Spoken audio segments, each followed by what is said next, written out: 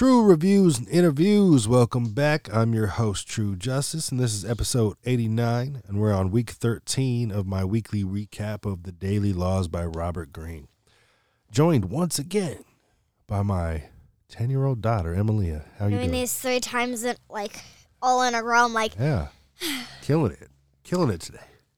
Killing me, Smalls. I'm not small. I'm taller than you. So I was just giving my daughter a breakdown of what I do on these episodes, and I don't know, I was a little skeptical just because some of these might go over her head, but I thought, hey, what a better way to find out, but including her in them and letting her ask questions along the way. So I'm just going to dive into it, okay, Mama? Just chime in, ask me if you think of something. So law number 86 is pay attention to negative cues, and discuss working on solving problems by looking at what is missing or what did not happen, rather than our typical mind frame on how we try to solve problems on just what is the answer, what is it. And he explains Sherlock Holmes. Have you heard of Sherlock Holmes? No. Dang, that's crazy. We'll figure that another time.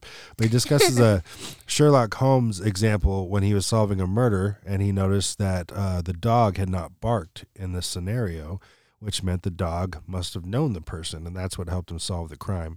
Rather than just trying to figure out who did it, he tried to figure out what did not happen in the scenario that could reveal some clues.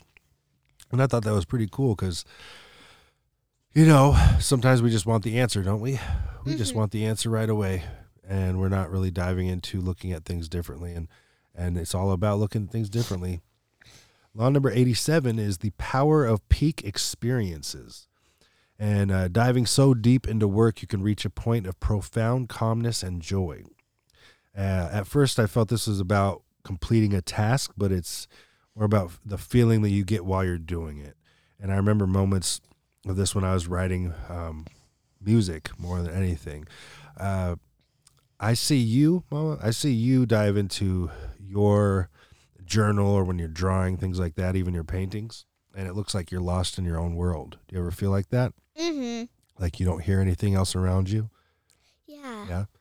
And I always love that when I see, because one of my favorite things about you that I always envied from just the way you are, the person that you are, is I felt that you are, or were, because now sometimes you can get bored and you can be like a little whiny about what do I do? I'm bored. What can I do?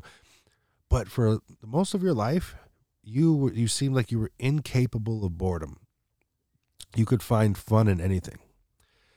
No matter what you had around you, you would find some way to make it fun. And you're so creative. You've always been creative. I love that about you. And yeah, I love that because I see that from myself as well. I've written so many songs in my life. Now I've written some script work and a lot of poems, things like that. And once you get to a point in doing something so long, you just lose yourself in it. You're no longer vulnerable to distraction or confusion. You're so embedded in your work or your passion that it just you get a lot more done. If that makes sense. You want to talk about that at all? Do you get any certain feeling when you're writing or drawing? Do you notice when it happens? Most of the time, I feel like today I was drawing a picture and I had to try multiple of times. And as soon as I started getting the kick of it, like since I've started it many times, once I got the kick of that, I'm like, I didn't even know that it was happening. But like, I just felt like nothing else was around me. Nothing was like getting in the way. I was like focused on this one piece, drawing that out. And then soon I became into. I always like that too, because sometimes I don't even know where you are. I don't even know where you are. I just know you're working on something.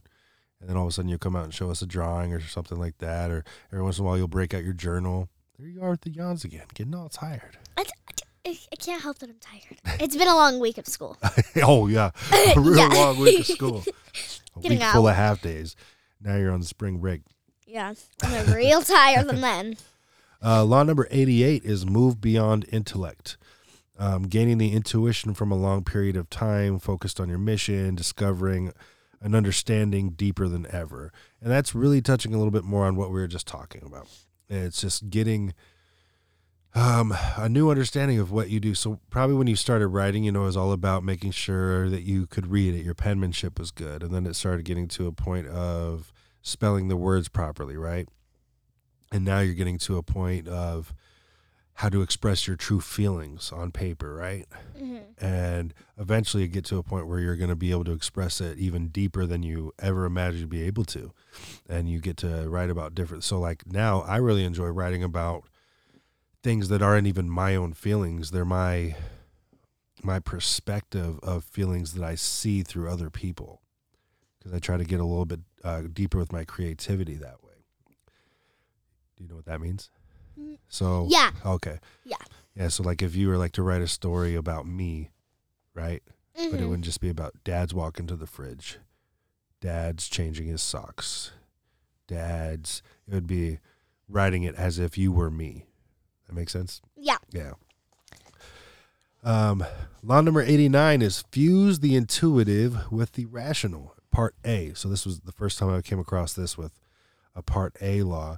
And this law explains an Einstein statement about the metaphoric mind and discusses how once you have immersed yourself so deep into a field of study, you can reach a point of animal speed with human reach in your thinking process.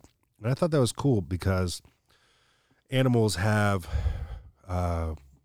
much quicker reflex than we do naturally. They have different senses, things like that. But of course, humans are capable of doing a lot more than animals are. We have less restrictions, things like that. So being able to combine those two, imagine what you could do if you had cheetah speed, but your brain and ability, right? Mm-hmm. Things like that. And law number 90 is fuse the intuitive with the rational, part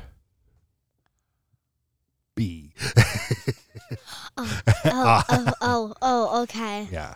And so more follow-up on the previous law, of course. And through time, you'll see more than just the answer. You'll understand the dynamics of the entire problem in a new way.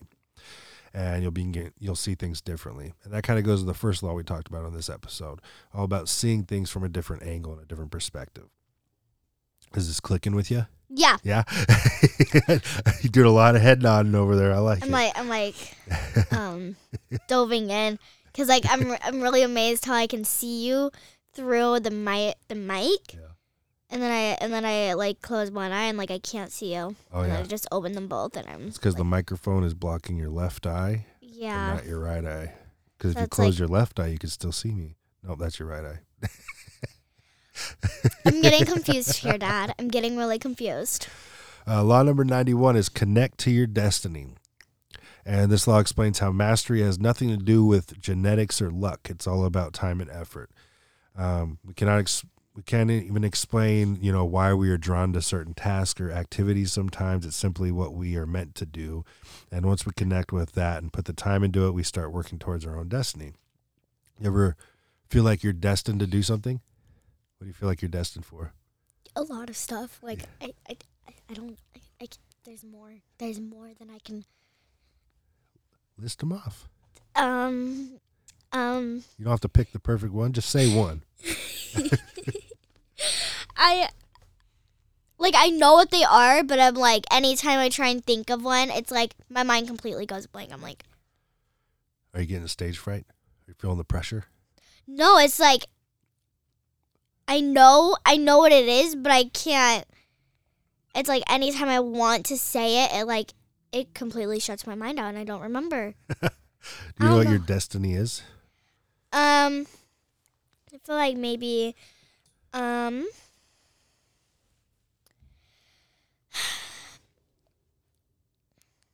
podcast. Podcast? You're destined to be a podcaster. Yeah. I like it. I always felt like I was destined to make some kind of a change. I was just destined to. I don't know. And I have no idea if I have or will still. And then all of a sudden I felt like it was connecting differently than I ever thought as a kid.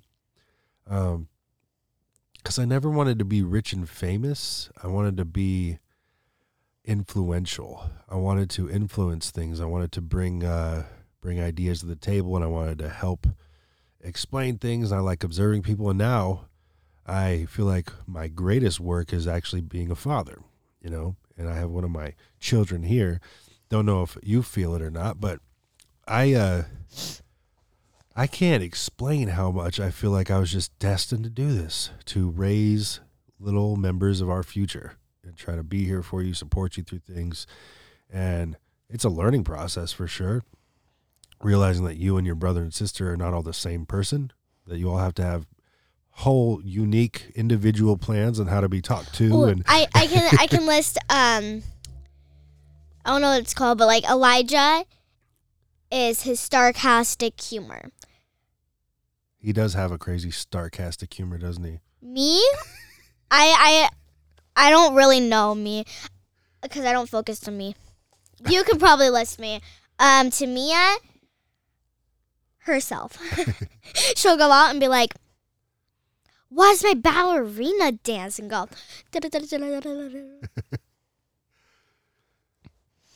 Interesting. Yeah.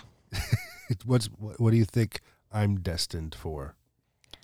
You're destined for? I'm probably. Are those your analyzing eyes? Are you analyzing them? Probably. You're destined to grow a beard. You're destined not to have hair, and you're destined to make me sick. Oh, I guess I'm doing pretty good then. Yeah. The other part of that I was wondering about, if you could relate to, is do you ever find yourself so in love with an activity or just something in life and you have no idea why you love it so much? You're just drawn to it? What kind of things? Tetherball. Tetherball? You love tetherball? Yeah. Even like a hit. I feel like I could figure out why you would like tetherball. I don't know. Because you can hit the ball as hard as you want and watch it swing around in circles. And I don't know, like, do you pretend the ball is my hand all the time? No, I pretend it's a Chuck E. Cheese screen and I'm the hammer and I get to hit it as hard as I want, and yet it goes so little.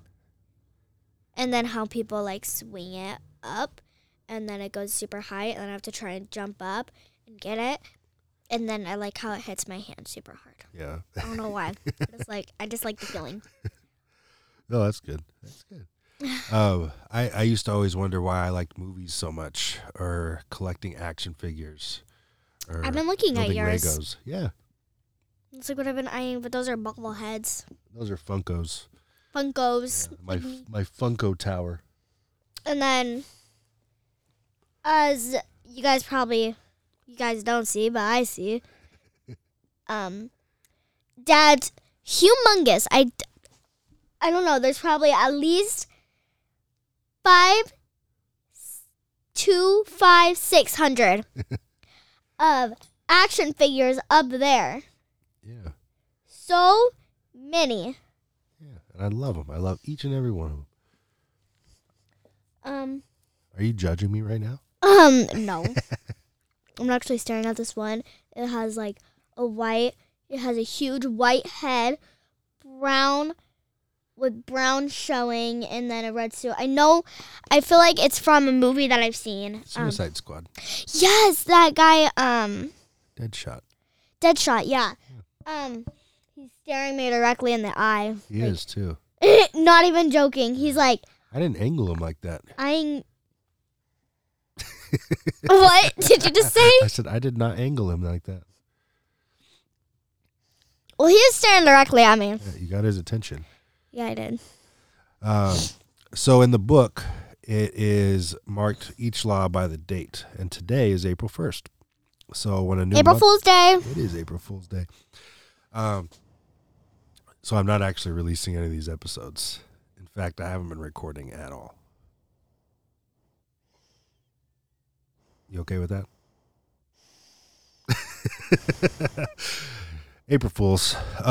So he does a monthly breakdown, okay? Okay. And so the April one is the perfect courtier. Courtier? I think it's courtier. And I'm sure you're not familiar with that term.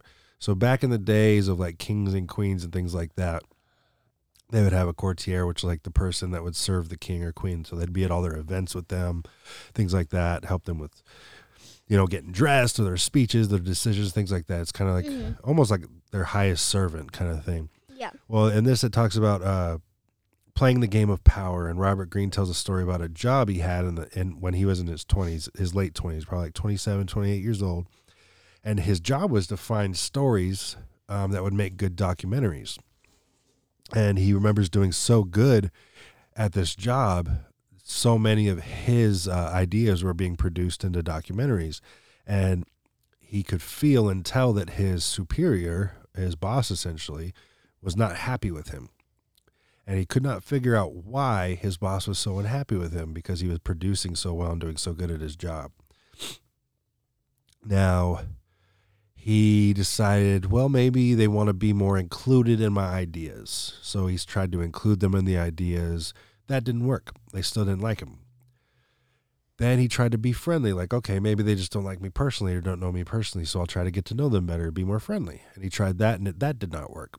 And so at this point, he's really confused, and they're in a meeting, and his superior calls him out in the meeting in front of everybody and says he has an attitude problem. And he doesn't agree. He's like, I don't think I have an attitude problem. What's wrong with me? I'm getting all the work done. I'm doing great. Nothing helped. So his superior essentially just started torturing him at work, making him miserable to the point where he quit his job. And he sat back and thought about it. But before I even get into what his finding was, why do you think somebody, like, imagine if you're in school, maybe that's not a good example, because I don't know. Okay, well, let's just keep it on his example. So he's at work doing a great job. Why would his boss not be happy with him? Maybe because they know that he's doing really good, and I think they are they're comparing each other, not each other, but his boss is comparing himself with Robert. And I feel like since Robert's doing a good job, that makes his boss jealous. So maybe he feels threatened by him a little bit. Yeah. Hey man, you are smart. You must be my daughter or something. No, so yeah, I'm not so sure. So that is exactly what he found to be the truth, is that he felt like his boss was threatened by him, or his superior was threatened by him. And, he realized at this point that he cannot become emotionally attached to other people's feelings about him and his work. He needs to hold himself, accountable for it and not worry about other people. Yeah. And this leads into law number 92, which is a very infamous law from his book, 48 Laws of Power, that I read many, many years ago. And it's called Never Outshine the Master. That's It's a huge lot. I'm really happy you're here to talk about this one, because it's things that I used to struggle with that book a lot. The 48 Laws of Power. It's a big book, like this big. It's orange. You'll see it downstairs in my line of books, right? Mm-hmm. And I used to think this book was like just a way to teach people how to manipulate and be evil. And I didn't realize until this book came out that he wrote that book with the opposite intention. It was to help people like you and I to see that in other people, to not let them destroy us, not let them take advantage of us, to make sure that we can flourish in this world without the powers that be always conquering us and getting the best of us, if that makes sense. Yeah. So this law, never outshine the master, making sure that you cannot worry yourself with the thoughts and feelings of others. But when it comes to the master, you have to take a different approach. So if you are competing with a coworker, that's somebody that's called a peer. Mm-hmm. They're on the same level as you, like one of your classmates, right? Yeah. It's going to be a little bit different than when you have a boss, right? So let's say, actually, I'll go back to this for you. Let's say you're in school and you're getting 100% on all your tests, right? Mm-hmm. And one of your classmates, they're getting 90s and 80s. They might start getting a little mad at you, but they're not being threatened because you're on the same level. But then all of a sudden, your teacher shows up to class and nobody's listening to the teacher because they're all hovered around your desk because you're teaching them how to do things, right? Mm-hmm. And all of a sudden, the principal walks in and goes, "Why are these kids not listening to you?" They go, "Oh, because they're listening to Emilia because she's teaching them better than I am." Then the principal might go, "Well, I should give her your job." Right? So in that scenario, your teacher is the master, right? She Mm-hmm. holds the highest title in that classroom. So that's what this law is kind of touching about. That's the best way I could try to explain it for you to understand at your age right now is, you want your superior to feel comfortable in their passion or position, their position, or else you could threaten their own role or in history, your existence, right? In the back in the day, hundreds of years ago or whatever it may be, not even that long ago in some areas of the world, if you embarrass your master, whatever that may be, your king, your boss, somebody just holds a higher title over you, if you make their job, they might kill you. They would just end your life, right? Now in modern times, it's not quite that extreme. Now it comes to things like bullying, right? Mm-hmm. Shaming, trying to lie about each other, right? You're at an age now where you hear people make up stories about somebody else because they don't want them to like them more than they want them, right? Yeah. Drama. Always, that, yeah. especially with first graders. Like I don't even know what to do with them. Yeah. I just can't. So try to remember that from now on. Apply this to your mind frame of understanding the difference, of course, and who are your peers, who are your superiors, and how to approach those things, because you never want to challenge your superior, your master, in the sense of what they explain this as, until you are in a full loaded position to overthrow their throne and take it over, if that makes sense, right? Yeah. Like right now, let's say that was your position. You're not ready to take on a full-time job teaching, are you? No, and I feel really bad for my teacher. Not going to lie. I feel really bad. Yeah. So you wouldn't want to play that card yet. You'd want to kind of humble yourself and be like, hey, you guys got to listen to the teacher. Like, listen to the teacher, right? And then all of a sudden, like, okay, she's smart and she's helping keep them in line. I got to keep her around. And you keep the friends that way, right? So, yeah, that wraps up week 13 of the Daily Laws Recap by Robert Greene. What'd you think? I liked it. Yeah? Yeah. All right. Well, good job. It was nice having you on this one. Maybe I'll have you back sometime. Okay, see you in 10, 15 years. Damn, Bye. that's a long time.